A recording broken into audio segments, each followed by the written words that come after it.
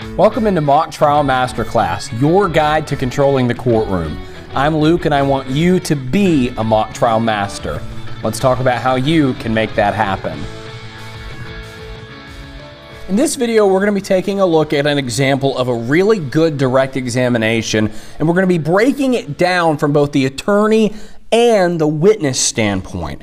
This is from an old tournament in Tennessee from several years ago. That's my hometown. That's where I coached. That's where I competed in high school. And we're going to be looking at just a good example of a direct. It's a police investigator we're going to be hearing from talking about a case where someone is being accused of strangling an old man in an assisted living facility. It's really fun to listen to. I like the attorney. I like the witness. We're going to be pausing to break it down and talk about what is happening that's really good so you can apply some of that stuff to your own direct examinations. So, you ready to hop in? Let's do it.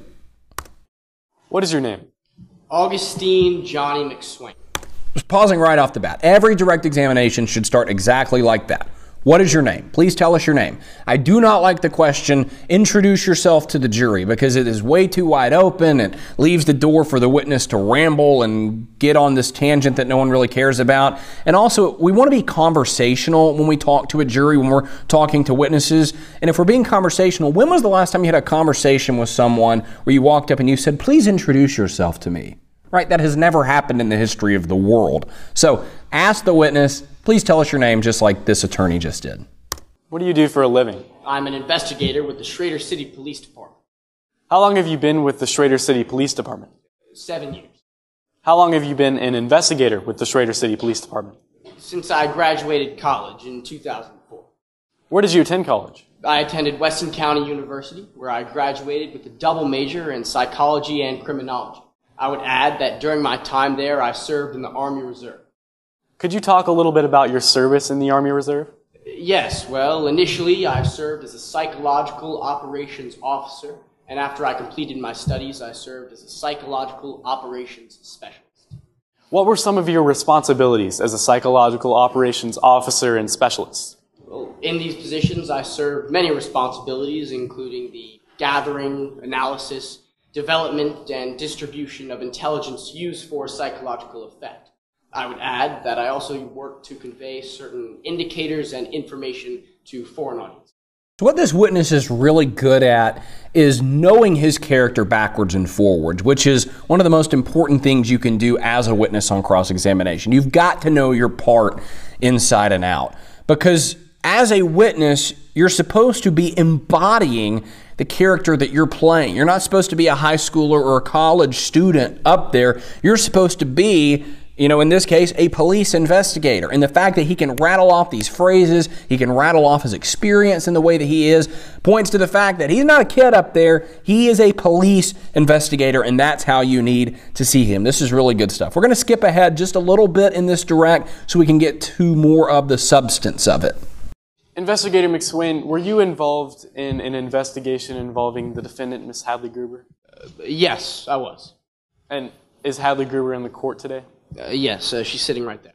Let the record reflect that my witness has identified the defendant. Investigator, could you tell us how and when you first became involved in this investigation? Yes, on July 3rd, 2016, the department received a 911 emergency call at approximately 1830 hours from Maple Leaf Manor, which is an assisted living facility in Schrader. I was dispatched at 1833 hours to investigate the call. Now, to be clear, investigator, when you say 1830 hours, are you referring to 6:30 p.m.? Yes, that's correct. Now, what time did you arrive at Maple Leaf Manor? I arrived at 1842 hours, or 6:42 p.m. And what did you do at that point? Well, I proceeded to the receptionist desk, where I spoke with a woman by the last name of Bezel, a Mrs. Jewel Bezel, and I informed her of the 911 call. I inquired if there were any employees or residents by the name of Carl, and determined that there was one resident, a Mr. Carl Gudenov. I also determined that there were no employees of that name. So one of your jobs as both an attorney and a witness on direct examination is to tell a story, right? The attorney is telling that story by asking good open-ended questions, right? Questions that start usually with who, what, when, where, why, that give the witness a chance to expound on their answers. And it's the witness's job to answer those questions in a captivating way that is filling the jury in on the story of whatever their character's involvement in the case was. I really like how this attorney-witness combo is going about that. It's very easy to follow what is happening. Everyone's kind of on the same page. You just want to employ these types of storytelling techniques in your direct examinations, making them engaging, making them easy to follow so that everyone, again, stays on the same page. And what did you do after speaking with Ms. Bezel? Well, I proceeded to Mr. Gudanov's room to investigate further. And what room in Maple Leaf Manor was that? Room number 204. Investigator, could you tell us what you saw or heard when you arrived at Mr. Gudanov's room? Yes, well, as I approached the door, I heard an individual wheezing and moaning on the inside. Miss Bezel knocked on the door, and immediately, the wheezing and the moaning grew louder, and there was a sound of frantic movement. At that point, Miss Bezel used her access badge on the card on the door, and we gained entry to the room. Now, I want to highlight a word that he used at the beginning of that answer. He said there was an individual who was doing, whatever. Now, usually I would not like that word individual because, again, we want to be conversational in mock trial, and that's not really a word that most people are going to use. You wouldn't say, well, I went to the mall and I met this individual who, right, we don't really talk like that. But he's playing a police investigator, someone who's very buttoned up, who's wearing a suit and tie, right? And I think that under these circumstances, a police investigator might use the word individual, might use some more heightened language than we're used to using in conversation. And what that points to is another witness principle for direct, which is you need to be authentic. You need to be an authentic representation of whatever character you're playing. So in this case, he's playing a police investigator. He's dressed like a police investigator would be dressed. He's wearing a suit, right? Because a police investigator is most likely not going to be wearing your typical officer uniform. They're going to be dressed a little bit differently. He's nailing that here. But also they're going to speak a little bit differently than the average person, right? They might use police language. He didn't say it here, but words like assailant, right? Individual. Those are the types of words that a police investigator would probably use, and this witness is doing a great job of embodying his character and using those types of words. That's a great example for all you witnesses out there to follow. And what did you observe upon entry to the room? Yes, well, I saw Mr. Gudanov lying in the middle of the floor. He was very agitated. Beside him was a telephone, a landline, consisting of a receiver and a base unit, as well as a cord that had been pulled away from the wall. Were you able to observe Mr. Gudanov's physical condition? I don't love that question. It's a little bit robotic. Were you able to observe his physical condition? Again, we want to be conversational, and that's probably not how we would say that in a conversation. A better way to ask that question might be, what kind of condition was he in? What did you notice about him? Not, were you able to observe his condition? Again, just not very conversational. Yes, well, based on the 911 call and as a trained investigator, I was very concerned with Mr. Gudanov's condition. I determined that he was conscious, although he had been severely bruised around the neck and the throat region. Was Mr. Gudanov able to speak? Yes. Although he was difficult to understand, I was able to take a statement. And how long after you arrived at Mr. Gudanov's room was it that you took the statement from him? Almost immediately.